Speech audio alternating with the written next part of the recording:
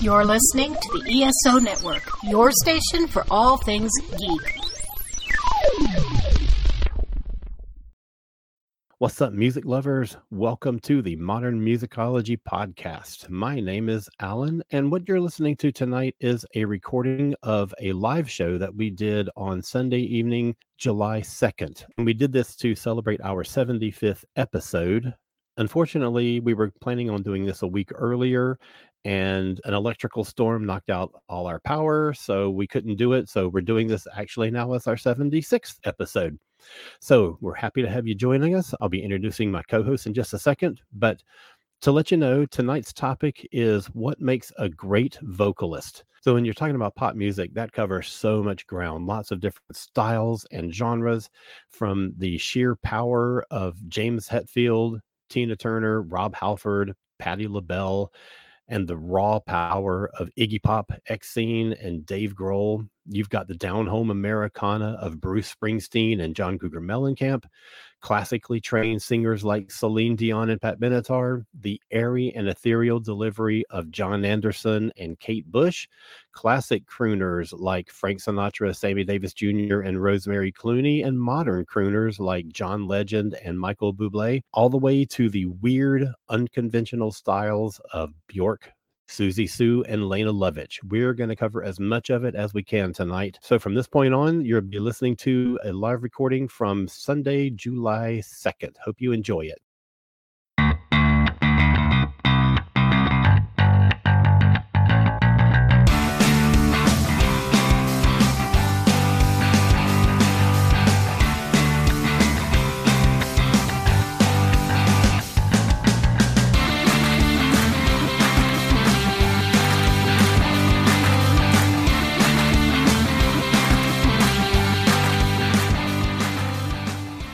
What's up, music lovers? We are Modern Musicology Podcast. How's everybody doing? Hi, people. We're doing good. Awesome. So let me introduce the gang. Up at the top right, we have Rob Levy, journalist and DJ. Hey, greetings and salutations. On the bottom left, we have a bass player and a guy from London, Anthony Williams. Sup? And on the bottom right, we have singer, songwriter, solo artist, former drummer of the Aquanettas, Stephanie Seymour. Hello, people. Hi, everybody.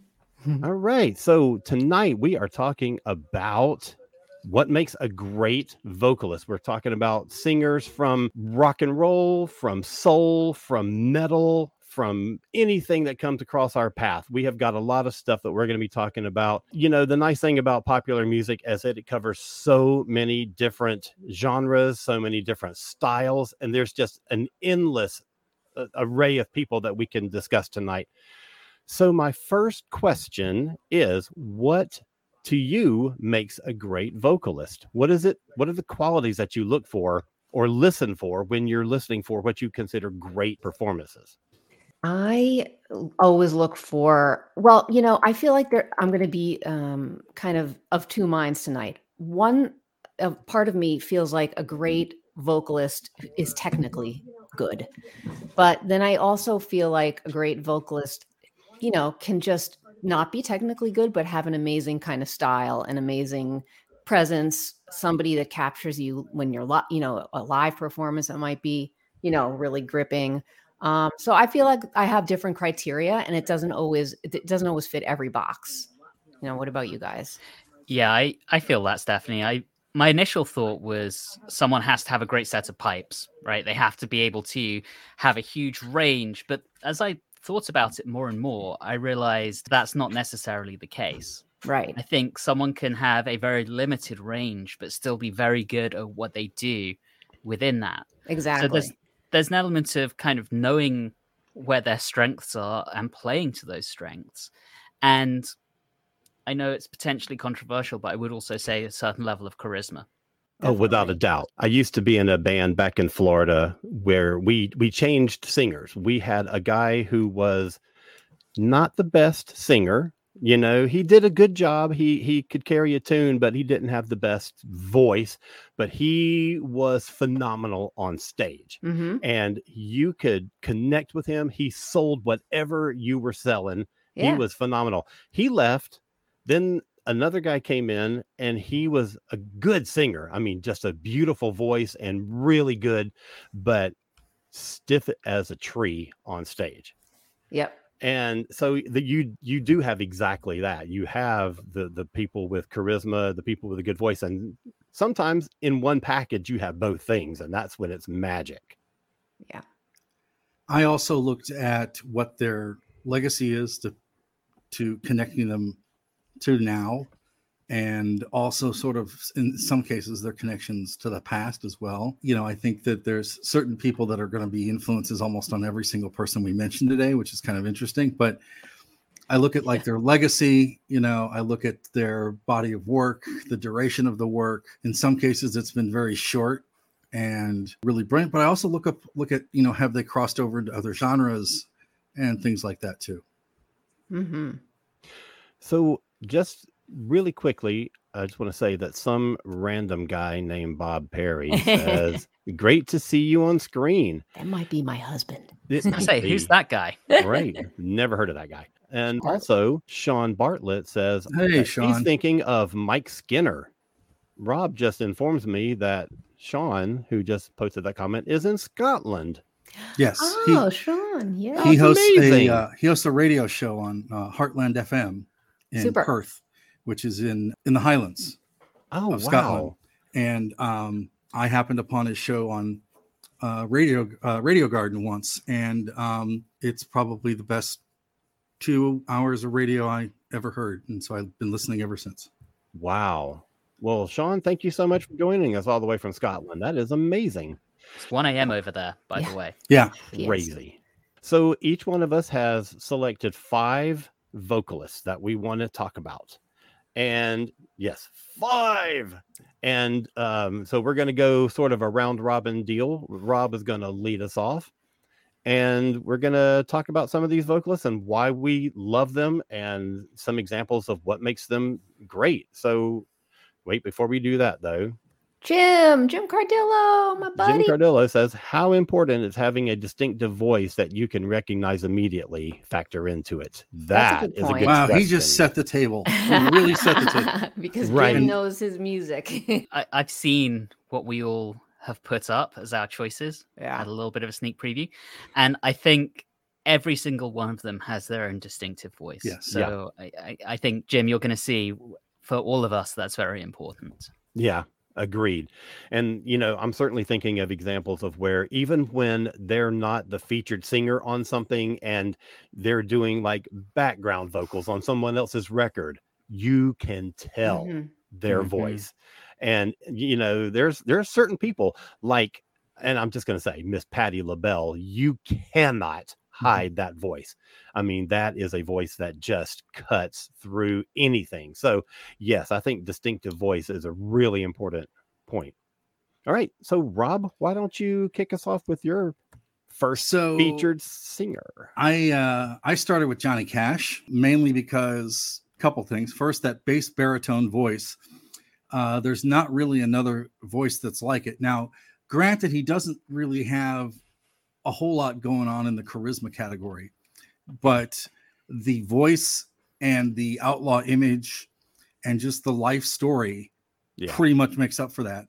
And his songs about tribulation, retribution, sorrow, you know, even his gospel records and his albums where he did an album of patriotic songs, they're all incredible. And he has this almost 5-decade body of work, right? Everything from, you know, Folsom Prison all the way through Hurt. There's a great story this week. Someone was talking to Martin Gore of Depeche Mode, and they said, "Hey, what did you think of Johnny Cash covering Personal Jesus?" And he goes, "You know, what's funny about that is someone called me and said they heard Johnny Cash's version of Personal Jesus on the radio, and he never called and asked for permission, but he's Johnny Cash." Yeah. So they never actually did anything. They never it's Johnny Cash. We're Right. like letting it go.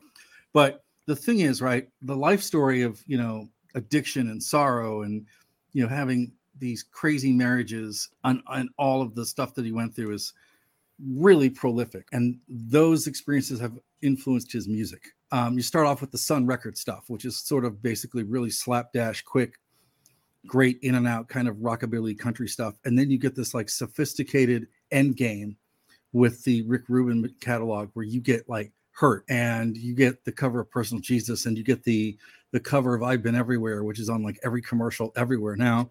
Yeah. You know, just a prolific storyteller. Sometimes I wonder whether he sings or whether he's just telling stories, or if he's both.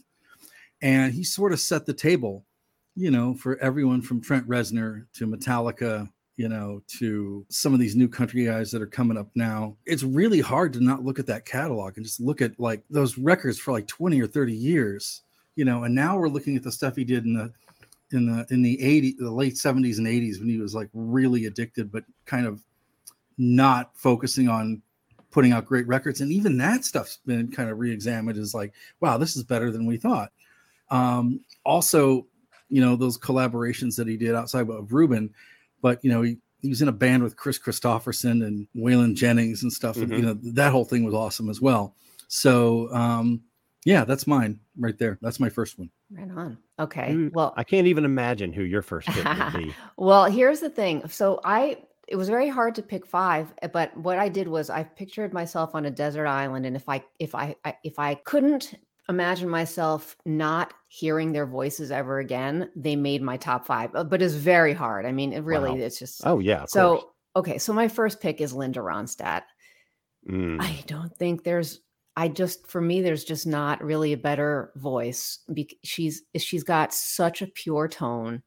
She's so versatile. She can sing anything. Yeah. She really can. She can sing anything, any style. She's perfect. She's perfect. So I don't know. She was my number one choice for that. Things that really hooked me, songs that really got me into her were, and I wasn't, you know, I grew up in the 70s, and, you know, I knew her from radio really. But when I went back and sort of examined her more in the 90s, I would say more around the 90s and then 2000s. And I really got hooked on her interpretation of Desperado, her cover of Rock Me on the Water. By the way, another thing about her, she interprets a song like nobody's business, I think. Mm-hmm. You know, she's not, she puts her own spin on every single thing she does. So to me, she's absolute perfection, everything she does. And that is my number one pick. I will throw in on that. Yes, that she is the kind of person that sings any style of music, like she was born to sing that style of music. But I tend to love her more like rock. And when she was kind of like in the early, like the new wave movement, she kind of got a slight bit punkier and stuff like that. So like Get Closer or something like that. Get Closer is fantastic. But my favorite Ronstadt album is Mad Love. Mm-hmm. Oh my God. I love that so much. Yeah. I mean, I agree. Like, she's been through many styles, and every one of them, I think she nails. Yeah. All right, Anthony, can we please unleash the metal? Yes, and we are going to bring the dragon with Ronnie James Dio as the first one. Yeah. And I picked Ronnie because I think he has one of the most iconic voices in hard rock and heavy metal. Yeah. He started out with a band called Elf, but where he really made his name initially was when he joined Ritchie Blackmore in Rainbow. And you listen to those early Rainbow records and you really hear his versatility, whether it's a very kind of soft, smooth voice on something like Catch the Rainbow, or his iconic vocal fry on something like Kill the King. And we talked about charisma earlier, and I always remember a story from the documentary that Alan and I watched together at the end of last year, where shortly after he joined Black Sabbath, he had to deal with a lot of audiences chanting for Ozzy Osbourne. And he would get quite a hostile atmosphere, but by the end of the show, he had that audience eating out of his hand. Yeah. He really, to me, had everything: the charisma, the voice, the look. I mean, you just saw him. I mean, come on. And his career, in my mind, is second to none. I mean, he was in 3 of the most iconic heavy metal bands of all time: Rainbow, Black Sabbath, and then his eponymous band, Dio. And all 3 of them, to hit gold 3 times, that Right. is Yeah. unusual. Right. You kind of get success with one band, okay, that could be luck. 2 bands, ooh, you join Black Sabbath, come on, you're going to fail with Black Sabbath. Then you go off and do a solo thing, and that is just as big as everything else. And that says a lot about the quality of his voice, his vocal style, and his onstage charisma. Absolutely iconic. And just to name one song from each band that I think really epitomizes how spectacular his voice is. From Rainbow, I would say go listen to Stargazer. 100%. From Sabbath, it's Die Young. And from Dio, Straight Through the Heart. I think those 3 really, really give a good account of Ronnie James Dio. What I think is interesting about Dio is, as someone who's not a big metal guy, I know when I hear him that it's Dio. And I think that is like one of the biggest testaments that you can have, especially in a genre that doesn't necessarily get the widespread proliferation that other genres do. Like the minute you hear a song of his and he's singing, you know who it is. And I think that's a huge legacy testament. Yeah. And that feeds into the question that Jim asked at the beginning. Yeah. How important is having a distinctive voice? He's one of them. I 100% agree, but I also think it's his songwriting. I think that he writes songs that don't sound like anybody else. There are certain things in a Ronnie composition, whether it be him working with one of those bands or him in his solo project, that just scream Ronnie James Dio to you. It's more than just the voice. It's the lyrics. It's the imagery. It's everything. Yeah. Hi, Absolutely. Karen. We're waving to Karen Carlucci, who says hello. Oh, nice. Thanks for joining us, Karen. So, Alan, what's your number one? You know, what's interesting is that when we put together our lists, we cover lots of territory. So we've had sort of the outlaw country guy. We've had the sort of singer, chanteuse kind of thing. We've had the metal guy. And now it's time for some soul and funk. Yay. Because we're going to go to Prince. Yes. Okay, so here's the thing. I think that everyone talks about Prince as what a phenomenal musician he was, what a songwriter he was, as a producer, the influence that he's had on rock music. I don't think a lot of people really talk about him as a pure singer. Mm-hmm. He has an incredible range. He has an incredible range of styles. He can do anything. And plus, phenomenal guitar player. But more than that, he's a keyboardist. He's a bass player. He's a drummer. Yeah. He is a one-man band, and his early albums are exactly that. You know, his first couple of albums are just him in the studio, and everything you hear is him playing it. And man, I think he is one of the most true consummate musicians. He exuded music.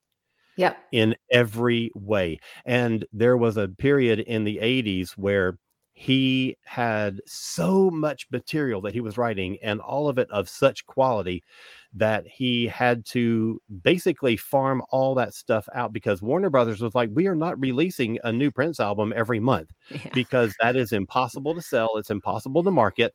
So we can't do it. So he started getting bands like The Time and The Family and all these other bands that was his way to farm out a lot of the material that he was writing. Plus, he wrote stuff for the Bangles and, all these other songs that he's putting out. And then other artists are doing covers of his stuff, like Cyndi Lauper and Chaka Khan. And the 80s, even when there's not a Prince record on a chart at any moment, there's probably a Prince song somewhere there from another artist, because he was a constant output of material, and all of it incredible quality. And his songs made other artists. Like you look at Sinead O'Connor, right? Yeah. Sinead O'Connor's nowhere near a commercial name without having a Prince song under Yeah. her belt. All right, Rob, Rob. who's yours? Who you got next? So I'm going to go to Manchester, well, Macclesfield to be specific, and talk about Ian Curtis of Joy Division. Now, bear in mind, there's only 2 Joy Division albums. So the body of work is very, very short. But you listen to, things now like Interpol, for example, and you hear Ian Curtis, or you listen to Idols, you hear Ian Curtis. So he's got this like dark baritone voice working for him.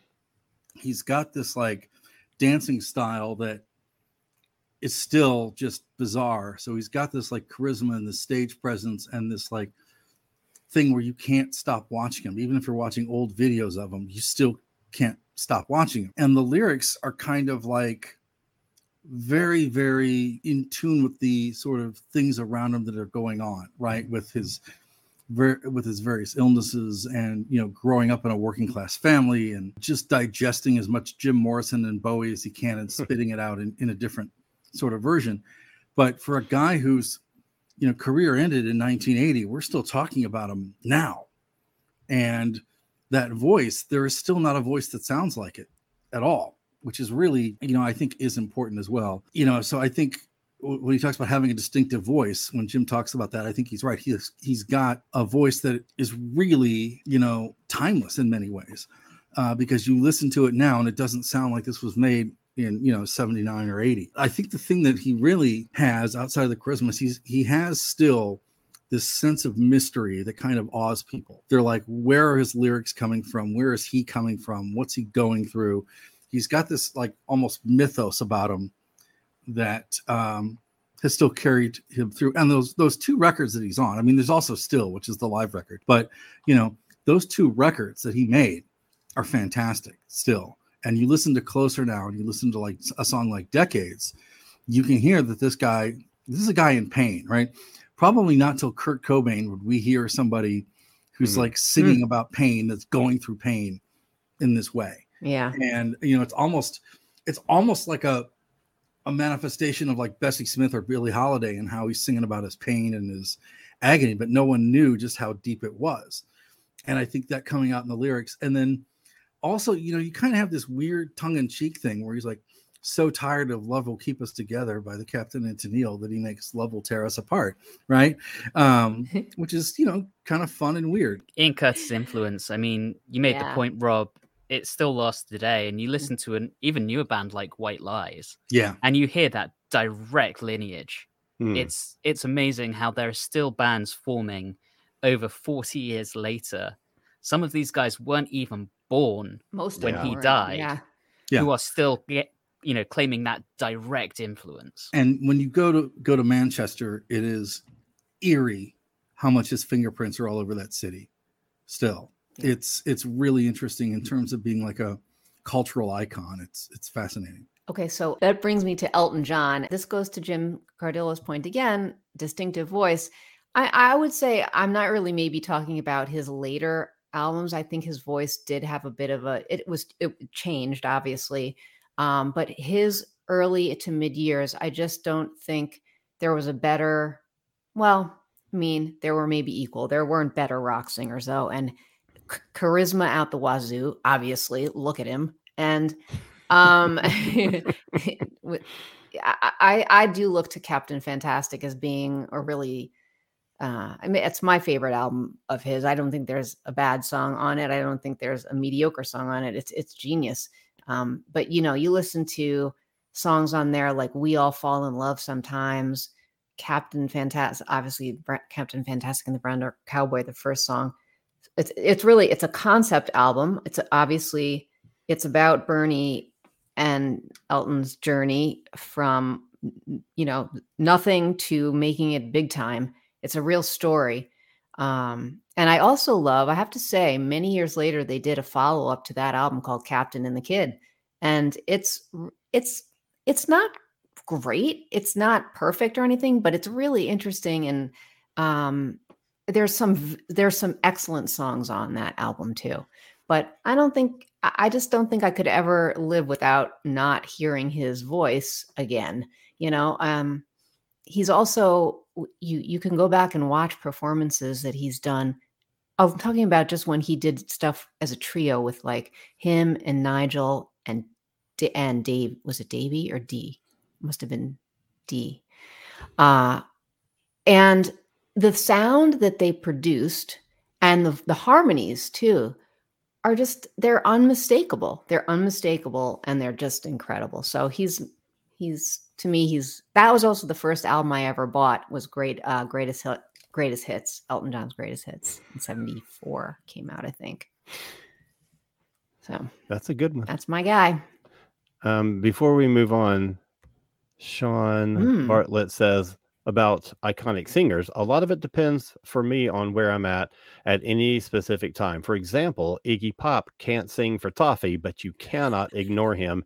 And his songs made the film Trainspotting. It's true. Yes.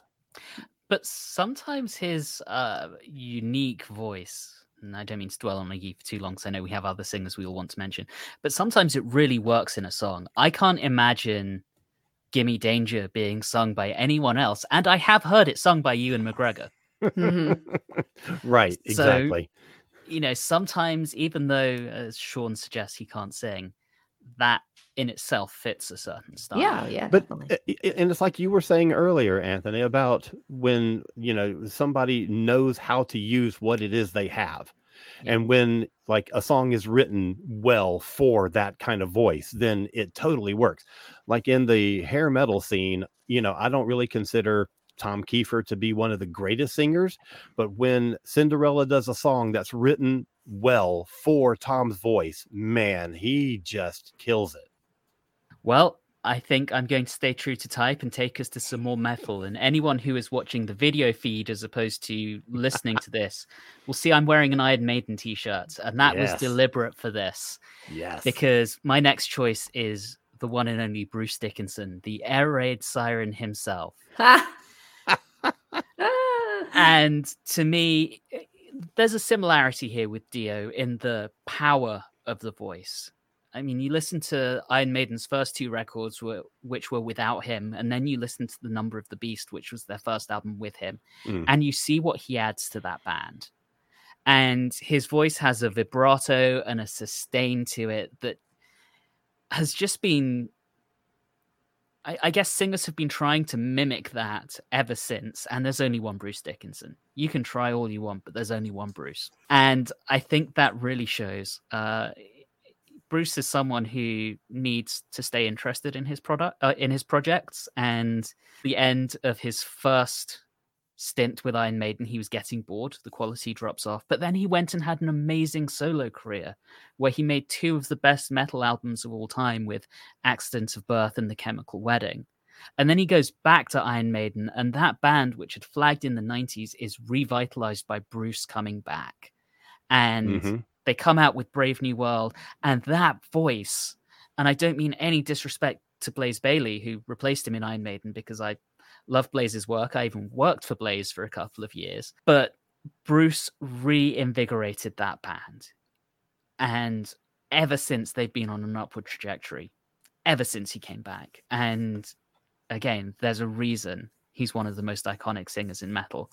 And even now, he's in his 60s, and he's still running around the stage like a madman. I mean, he is one of the most energetic frontmen you will ever see. He's just incredible. That's why Bruce is my second choice. Yeah, I agree. There is definitely, I don't know that either of them are classically trained, but there's definitely an operatic style to both him and Ronnie that I think takes that metal scene to a higher level. And I think that there is not only their vocals, but there is an intelligence in their lyrics. And especially Bruce, I think, is so incredibly literate that I counted, I think, 27 different Iron Maiden songs which are inspired by literature. He is an incredibly smart, well-read gentleman who can write a song. Yeah, and always has been. I mean, you look back on that throughout his entire career, and he's always gone back to literature for inspiration, some of which has been pretty obscure stuff. I mean, the Chemical Wedding in itself was effectively a concept album around the works of William Blake, which is amazing and so incredibly esoteric. I mean, to me, he's just a genius. Sean pitches in on Stephanie's selection of Elton John that he recently saw Elton lose his voice in Auckland, and his tears brought on Sean's tears. I guess that's what he's saying. As he changed his set with, for example, Song for Guy played spontaneously. Wow. That's really cool. And which is a great song. Yeah. That's pretty intense. Yeah. Wow. That's fantastic. Okay. I guess that's me next. Right. All right. So we're going to go back to the 60s, to the hazy days of drugs and alcohol. And wait, we're not there still? What? And we are going to go with the iconic voice of Miss Grace Slick. Yeah. Who, I love that whole 60s scene, and particularly Jefferson Airplane, I think is just one of the greatest American bands ever. I think that Grace doesn't get her due. I think she gets her due as a vocalist, but I don't think people think of her in terms of being a songwriter and a pianist, and she excels at both of those things. And as a vocalist, I think that she has this dynamic quality and a real drama about her voice that really sells any song that she's singing. And some of the examples that she's another one that pulls from literature a good bit. And an example that I'm thinking of is a song called Rejoice, which was sort of inspired by James Joyce and various novels. And the lyrics are just so cutting and so insightful. And the vocal is really rich and gorgeous. And there's a number of songs that I can think of from her. Lawman is one from one of the last Jefferson Airplane albums called Bark. Eskimo Blue Day is a song from Volunteers, and man, it's just an amazing song.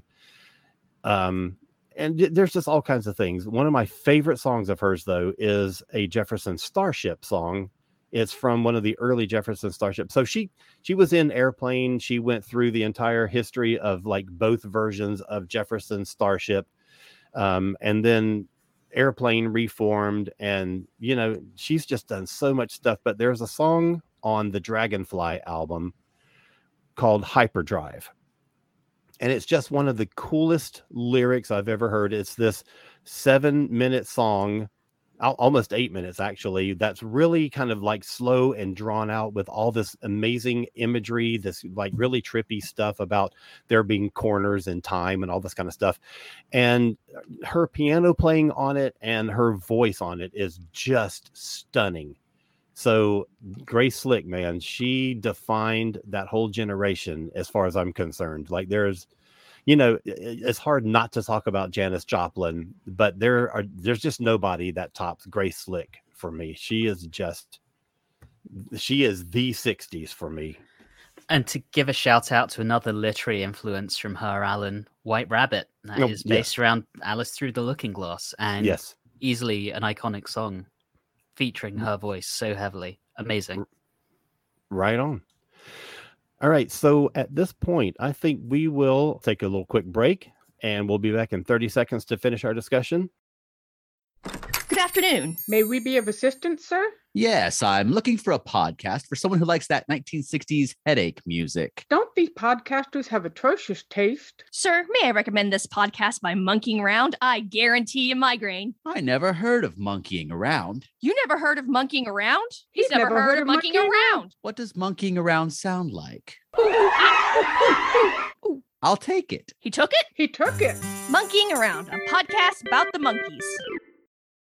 So I'm going to go to the mean streets of Southport, England, which are not mean or they barely streets. But I'm going to pick Mark Almond from Soft Cell. A couple reasons here. One is his ability to sort of sing across eras, right? He takes his passion for Northern soul and brings it to something like Tainted Love. He is a fan of that cultural phenomenon in England called the kitchen sink drama, and brings those to records like Say Hello, Wave Goodbye or Torch. Then he's got the stuff he did where he's doing covers of Jacques Brel. Then he's making a record, I think it was the only number one he had as a soloist, but he made a record with Gene Pitney, a cover of Something's Got a Hold of My Heart. Then in 1987, he made an EP under the name of Flesh Volcano with J.G. Thirlwell of Scraping Fetus. So he's done collaborations. He's worked across genres. He's got this like way of merging soul and synth pop that I don't think a lot of singers have. It's a very distinctive voice. It's very sort of, at times it's very elegant, but at times it's very sleazy, which is interesting. His narrative story writing, like, I know I talked about Say Hello, Wave Goodbye, but something like that, or even, The Art of Falling Apart or Down in the Subway. You listen to that, they're great stories. And that's really interesting. And then the other thing that's kind of fascinating about him is he had a horrific motorcycle accident. And most of his face had to be reconstructed. And he had to learn how to sing again completely from scratch. So his voice, when you listen to him now, because they put out a record last year, it is a little different. But he basically has learned to sing again in a way that sounds similar to his old voice, but the pitch is a little different. The inflection's a little different, but it's all still there. Wow. But like the stuff where he covers songs by Jacques Brel is really fantastic. And I think that his sense for like what works as pop works really well. And then you take something like Tainted Love, which, comes from a Northern Soul record, and it kind of makes it their signature, really. And then he nicks the Supremes with Where Did Our Love Go, right? But then you get stuff like Memorabilia, which is just very much of the 80s and very frantic and frenetic, right? And then he put out a record last year called Heart Like Chernobyl that's very catty and kind of dark. So he too has that like dark mysticism thing going on. You're just not really sure where he's coming from, but he's also got this sort of he's got a swagger and he's got a style, and he is not afraid to do what he wants. Anybody who makes a song called I'm Sick of You Tasting Like Somebody Else, pretty clearly knows what they're singing about. So yeah, that's my new one. I'd also like to give him a shout out for making possibly the sleaziest record ever with Sex Dwarf, which I'm on record as saying his voice sounds viciously gay. Yes, but I had not heard that before. Anthony sent it to me last week, and I was like, dude, that is something. You watch the live version from the old Grey Whistle Test, and just his body language in that, it's vicious is the only word I could come up with to describe it. There is a real nastiness to the sleaze on that record that I just really love. He loved Mark Bolan so much he borrowed his C for the Mark, right? And he takes the sleaziness of Bolan and like just turns it to 11. It's really interesting. I will say that Alan and I were going to duke it out for this pick of mine, but Alan graciously let me talk about Ann Wilson, the Queen. I mean, look, Alan even plays Ann Wilson like heart songs, right? In a heart tribute band, and still he lets me talk about Ann. So we'll have to jointly talk about her. Yeah, I feel like she can go from like 0 to 100 in a second.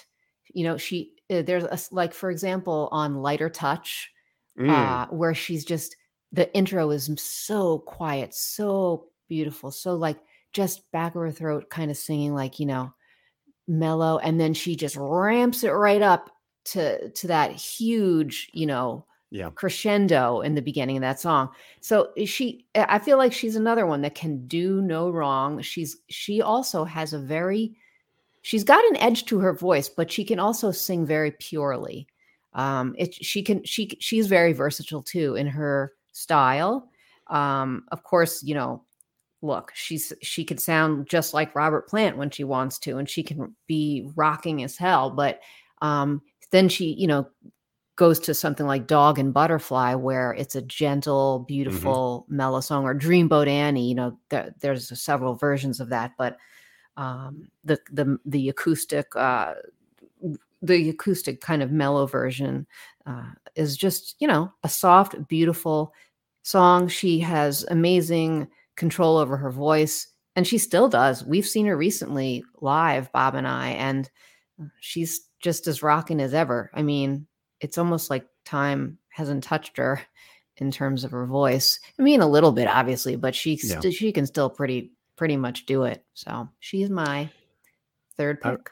I remember, and this goes back a few years, and I don't remember the people involved, but I remember a producer who was talking about being in the studio with some singer, and the producer was saying, okay, so I think what you should do is like on the first part of the song, deliver it like you're doing, and then we'll do like at the climax of it, I want you to like go up an octave and really like wail it, really like push it through.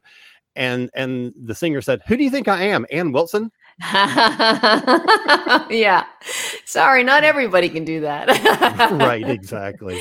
That is not something everyone can do. Yeah, she's just she's a rare talent. She really is. And another cool thing about being that the band Heart is just that Nancy has an amazing voice too, and they blend so well. Yes. I mean, you could almost, because Ann, as far as like modern rock goes, is so iconic. You could easily do this list with Nancy instead, because Nancy is quite a talent. She really is. And equally, not quite equally, because there's nothing like Ann Wilson, especially in her prime, like around the early 80s to like 87, 89 up into the 90s. There was nobody that could touch her live. Yeah. Nobody. Yep. So yeah, man, but Nancy's no schlub either, man. Nope. She has got the pipes, and they are both amazing songwriters, and their harmonies are perfect. Sister singing, That's right. Yeah. So that's mine. Anthony. Sweet. Well, I'm going to take us back in a hard rock, but not a metal direction. Okay. Nuances here, guys, with the one and only Glenn Hughes, who, for those who don't know Glenn Hughes, he started his career in a band called Trapeze. Then he was in Deep Purple for 3 albums for Stormbringer, Burn, and Come Taste the Band. Then he went off and did a solo thing for a while. He was in Black Sabbath, one album that everyone, including he, would rather forget. Before eventually coming back round, relaunching his solo career, forming Black Country Communion, and most recently doing a stint in the Dead Daisies. And what I find so interesting about Glenn is he's predominantly played in hard rock bands, but he considers himself to be a soul singer. And he's got a real kind of smooth, croony voice that some have compared to Stevie Wonder. And he's been kind of described as having a white man Stevie Wonder voice, to the point where he played Come Taste the Band to Stevie Wonder when they recorded it. And apparently, upon hearing Getting Tighter, Stevie broke up into a big smile and said, "Oh, you listen to my music." So that kind of adds a very unique spin to his records, having that soul and funk influence that Alan previously talked about with Prince, but bringing that slightly heavier edge to it. And wow, what a great set of pipes he has. I had the privilege of seeing him on a solo tour. I think it was in 2019 when he was playing Deep Purple. Specifically, he was celebrating, I think it was Burn. And he can still hit every single one of those notes that he was hitting in the 70s. He is phenomenal. Wow.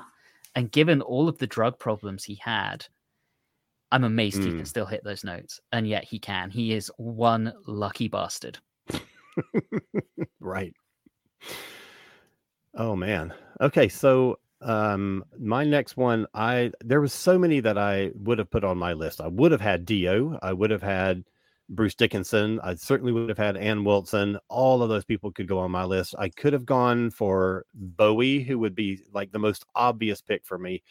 But I really wanted to take an opportunity to kind of like talk about a couple of people that I don't really talk about much or at all on our show. And this next one, I don't think I've ever even mentioned before. But particularly throughout the 80s, this was introduced to me by a best friend at the time, Carrie Christopher. Hi, Carrie. I doubt you're watching. I haven't heard from you in decades, but You know, you never know. And that is In Excess with their amazing lead singer, Michael Hutchence. Oh, good pick. And you know, this is one of those examples of charisma.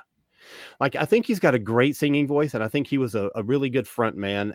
I don't think he's not an Ann Wilson. He is not a Ronnie James Dio, but his charisma, he just had this magnetism about him that just, look at this picture with all this huge audience that just draws that number of people in. And I think that he was just an incredible performer. He was. I saw them a few times. He was amazing. I did too. Yeah, I did too. I saw them on, I don't remember which tour it was now. But anyway, so but I saw him, and it was just an amazing show. Yeah. And so a couple of things that I want to point out, and that is, a lot of the hits I think are great. New Sensation and Mystify, and that kind of stuff. Shining Star. I love Shining Star. That is probably my favorite In Excess song. And that was like a bonus studio track on their live album, Live Baby Live. But it's just so good. And Burn For You This Time. I love their earlier stuff a lot, but from that big album, the one that had Never Tear Us Apart and all those things, the opening track, Guns in the Sky.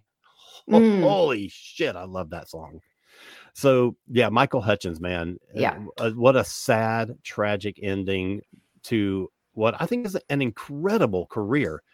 And, In Excess tried to replace him. They even did that reality show where they auditioned singers live on television. Oh my God, I forgot about that. Yeah, to carry on their career. And you cannot replace this guy. There's nothing that really works in the chemistry of that band if it's not Michael Hutchence. And it's just, man, it's so sad, so tragic. Yeah, you get the swing, and then you get Listen Like Thieves, where after the first couple records is a completely different way of singing almost, right?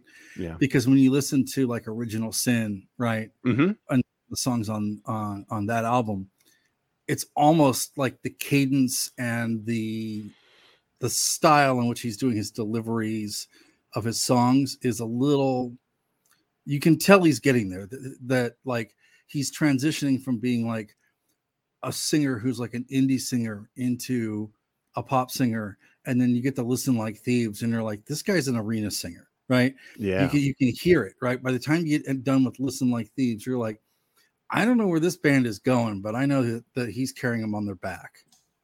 Oh yeah. And that's I think one of the big things about him is that he just sort of just made that whole band. And he was, of course, so charismatic that he stole Paula Yates away from Bob Geldof, which, That's a good point. Sean Bartlett chimes in again, and he puts his top 5 out. So Sylvian. His number 5 is Bjork, which I know Rob appreciates. Number 4 is David Sylvian and Andy Partridge, a tie there. Yes. 3 is Tom York, which is an interesting pick. Number 2 is Bowie, and number 1, Billy McKenzie. And he says, sorry, I cheated a bit, but I'm loving this podcast. Thank you so much. We super appreciate that. I think Tom York, I just want to very quickly comment on him, because I don't think any of us called him out, but his voice can be hauntingly beautiful. Mm-hmm. Yeah. And I wouldn't have thought to put him on this, but wow, the remake of Suspiria, the movie, his voice on the soundtrack for that makes elements of that movie so much more haunting. He's really got a pretty unique voice. And you listen to like some of the stuff on the bends, like High and Dry. It's like his voice is pretty much carrying that. You listen to You on Pablo Honey, or you listen to Street Spirit. Or even Karma Police on OK Computer, right? Mm-hmm. This is very much a vocalist who's got a style and a range that's different and unique and completely set apart from other people. Yeah, when I was putting my list together, I looked through like every album that I own, and I own a lot. And I considered everybody.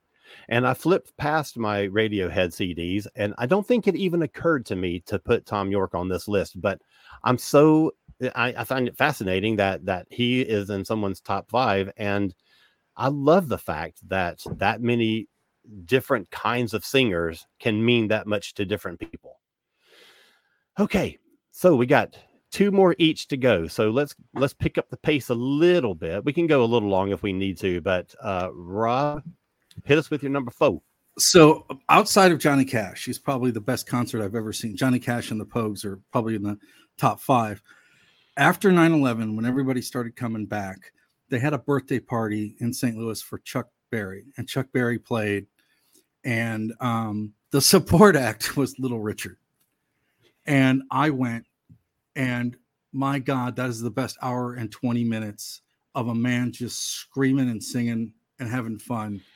It was, I don't know how to explain it other than it was otherworldly, right? Like when he did Lucille, like he could barely walk because the hips were gone, right?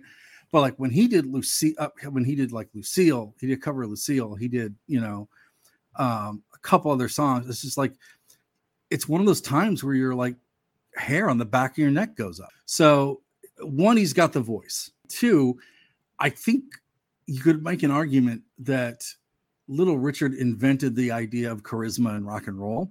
Also, he did this really interesting thing where he quit doing rock and roll at the height of his career and just decided to make gospel records. Yeah. And even those gospel records are amazing. I've gone back and listened to them because I'm not a gospel music guy, but they're amazing. So he clearly can sing. But he's got these records that are like blatantly raunchy, but they're also incredibly catchy as pop songs. And he's got this like in the 1950s, this I don't care what you think of me.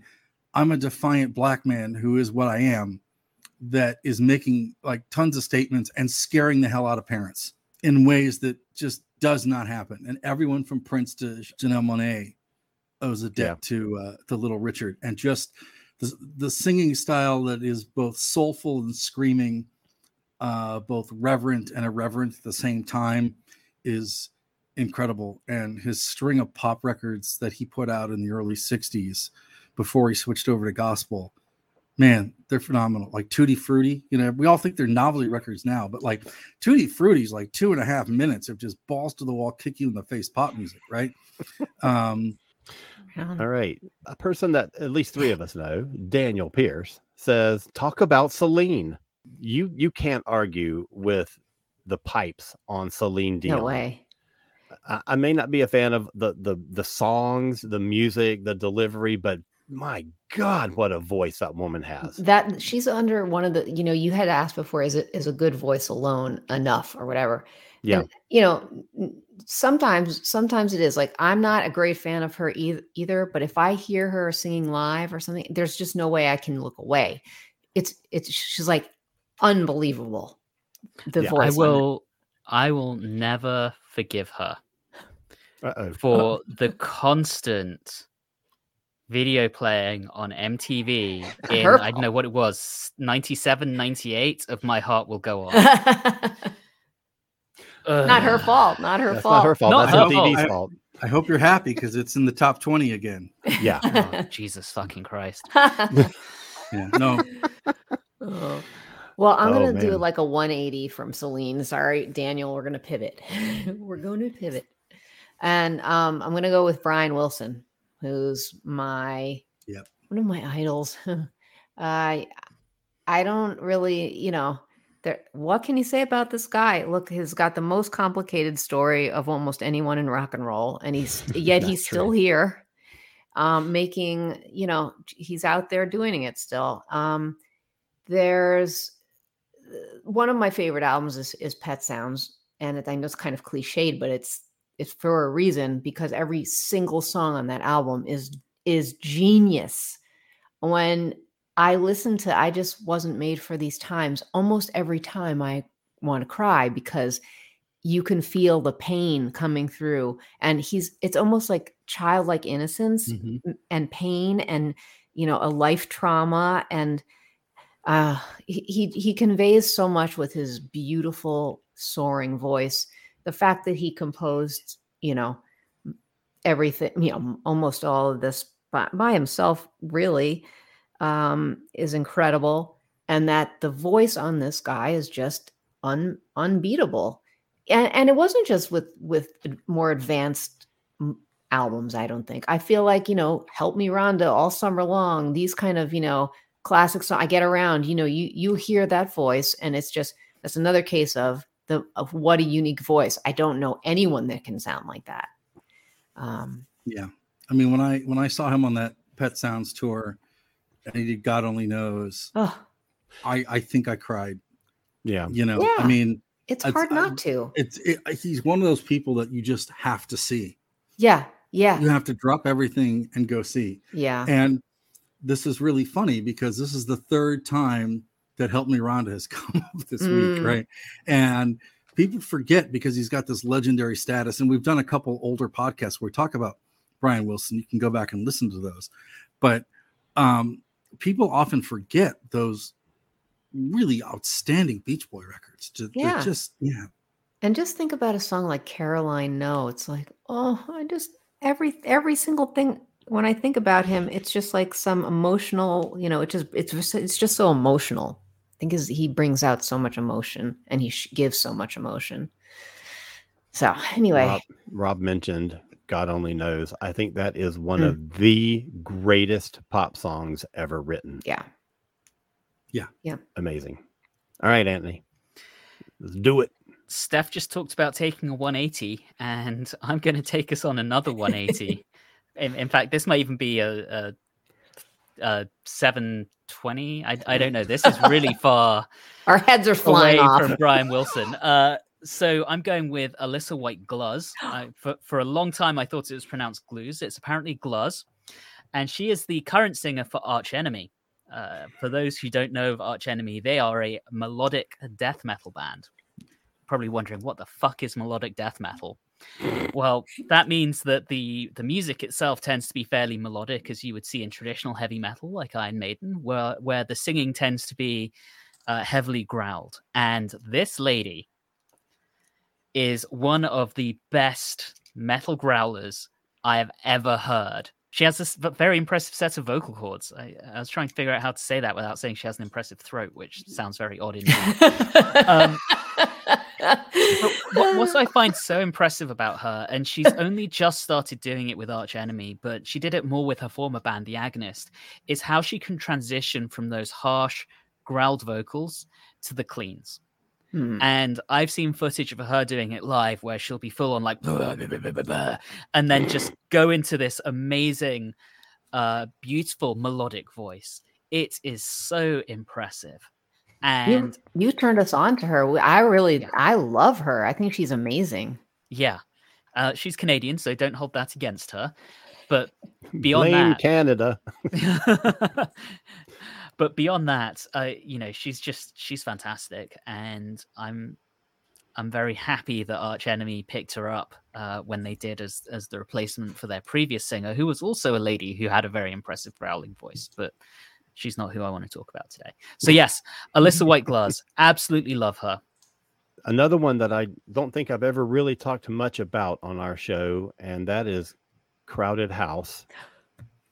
And Neil Finn, who, kind of like Michael Hutchence, isn't like a spectacular singer. I think that his strength is as a songwriter. And I think that he is one of the greatest like song crafters. He is an impressive lyricist. And I think that he writes well for his voice. And not to say that he's not a good singer, because I think he is. I think he has a really great voice. But I just absolutely love Crowded House. I think as modern pop crooners almost, and that's not a really good way to put it. I just think that there's nobody that can really touch Neil Finn. I just think he is an amazing writer and singer. And let me get one comment. I'm so glad you picked him because he was on my runner-up list, and he's amazing. Yeah. Sean Bartlett says, if you're going to mention Celine, how about Fred Durst, Chad Kroger, or Yoko Ono? Only joking. Better say Ian Dury. I don't have Ian Dury on my list, but okay. Fred Durst. Yeah. I think Sean might be great. trolling a little. I don't know I why. love Maybe. it. I love it. Maybe. All right. So we're at the Last. lightning round. Right? Oh, Rob. So Rob, hit us with your last one and let's be quick. The last one was the hardest one. So I went with Alex Turner of the Arctic Monkeys. I just said to myself, what's the one voice that I can think of off the top of my head that sounds like no other voice? And that's what I came up with. This like combination of like surrealism in his vocals and in his songs is pretty incredible. You know, he's done desert rock, he's done soul, he's done sort of like this lounge kind of stuff. He's done rock and indie. He's kind of all over the place with what he sings. His voice is very distinctive, whether it's, you know, Don't You Look Good on the Dance Floor, Crying Lightning, and then, you know, the AM songs. They're all different styles of music sung by the same guy. It's almost like more than one different band. So, yeah, that's my last one.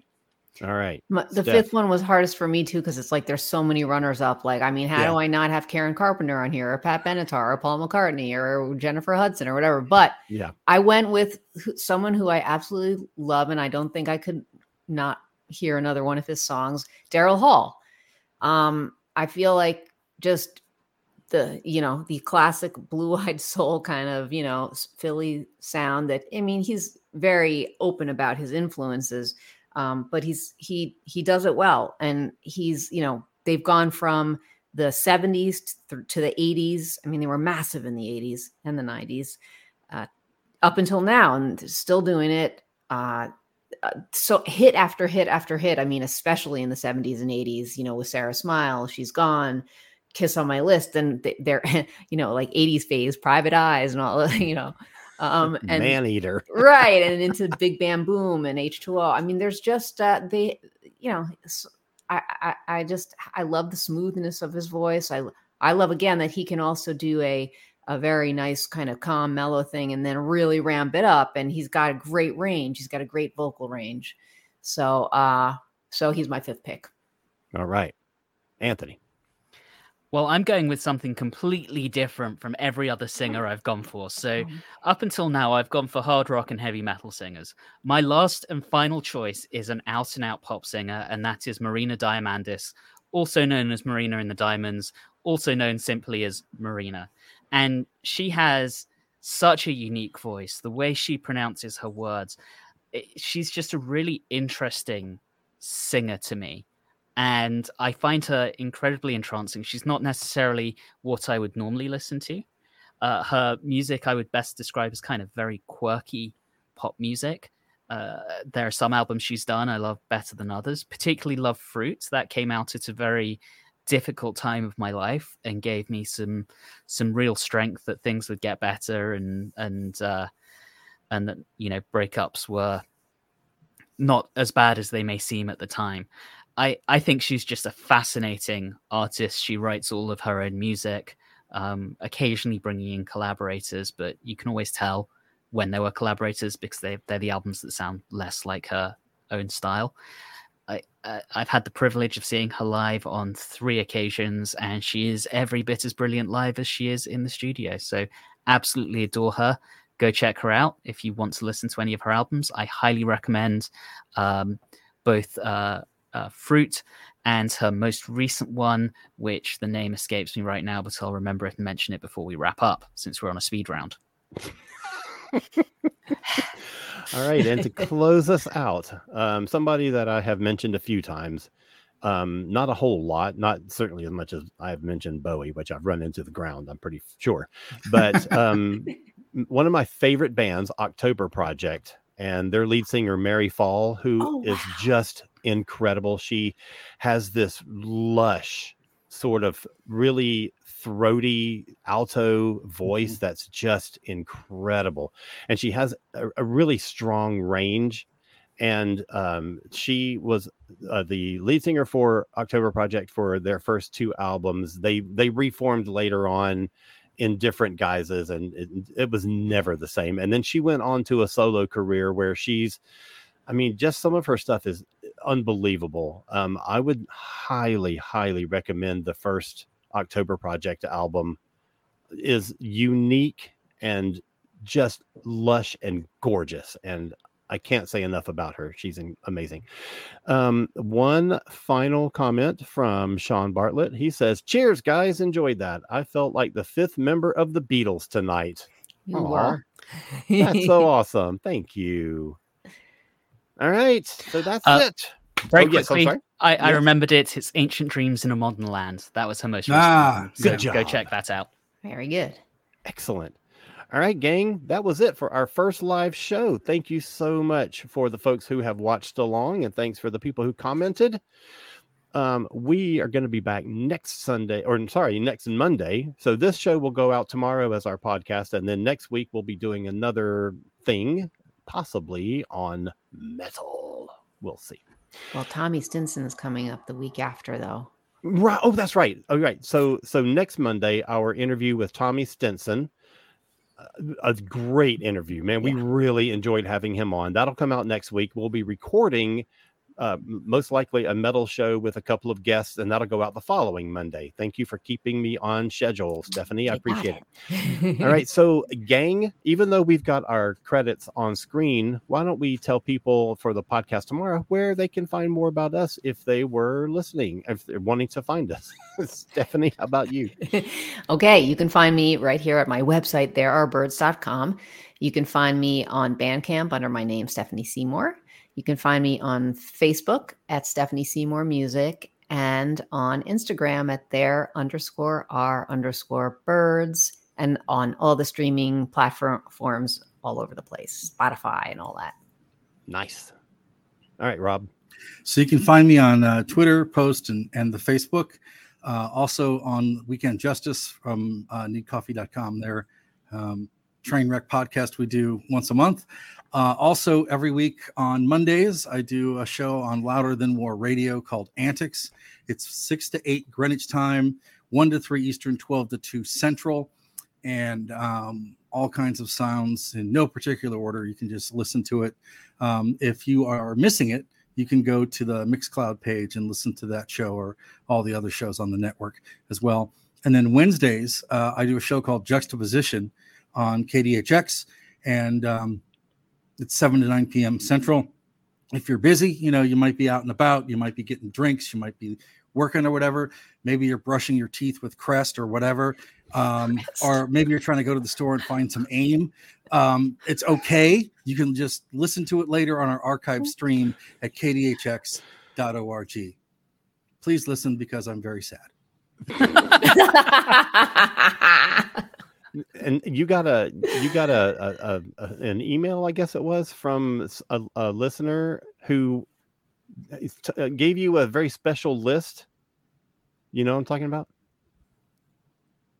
I've had a couple people email me in the last couple of weeks that are interesting. The one you said a listener emailed you and gave you an entire list of animals that you can use. Oh yeah, we mentioned that on last week's show. I mentioned the one of them, but yeah, I had a listener that sent a whole list of.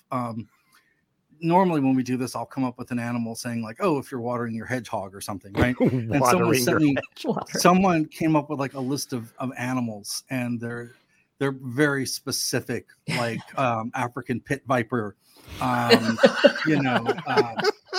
Madagascar fruit bat. They are very, very specific. So you'll be hearing more of those in the coming weeks. All right, Anthony, where can people locate you and your sultry voice?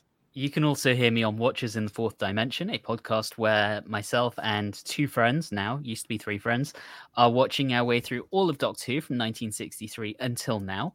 We have been on hiatus since January, but we are working on new material now. Yay! So we're coming back. Good. But beyond that, there and here. Those are the two places you can hear me. Nice. And I have written a few books and have a few new ones in the works that are coming out pretty soon. And I've got a few other podcasts, and you can find all of those great things on cosmiccreative.com. And I guess for the people listening after tonight, I should say that it is spelled KOZMIC creative.com. Fortunately for the people watching, they can just see it on screen and they don't have to be told how it's spelled. All right. So that's it for us this week. We will be back next week. Hope you'll be listening then. Thank you all so much for joining in. and we will see you soon. Keep rocking on. Rock on!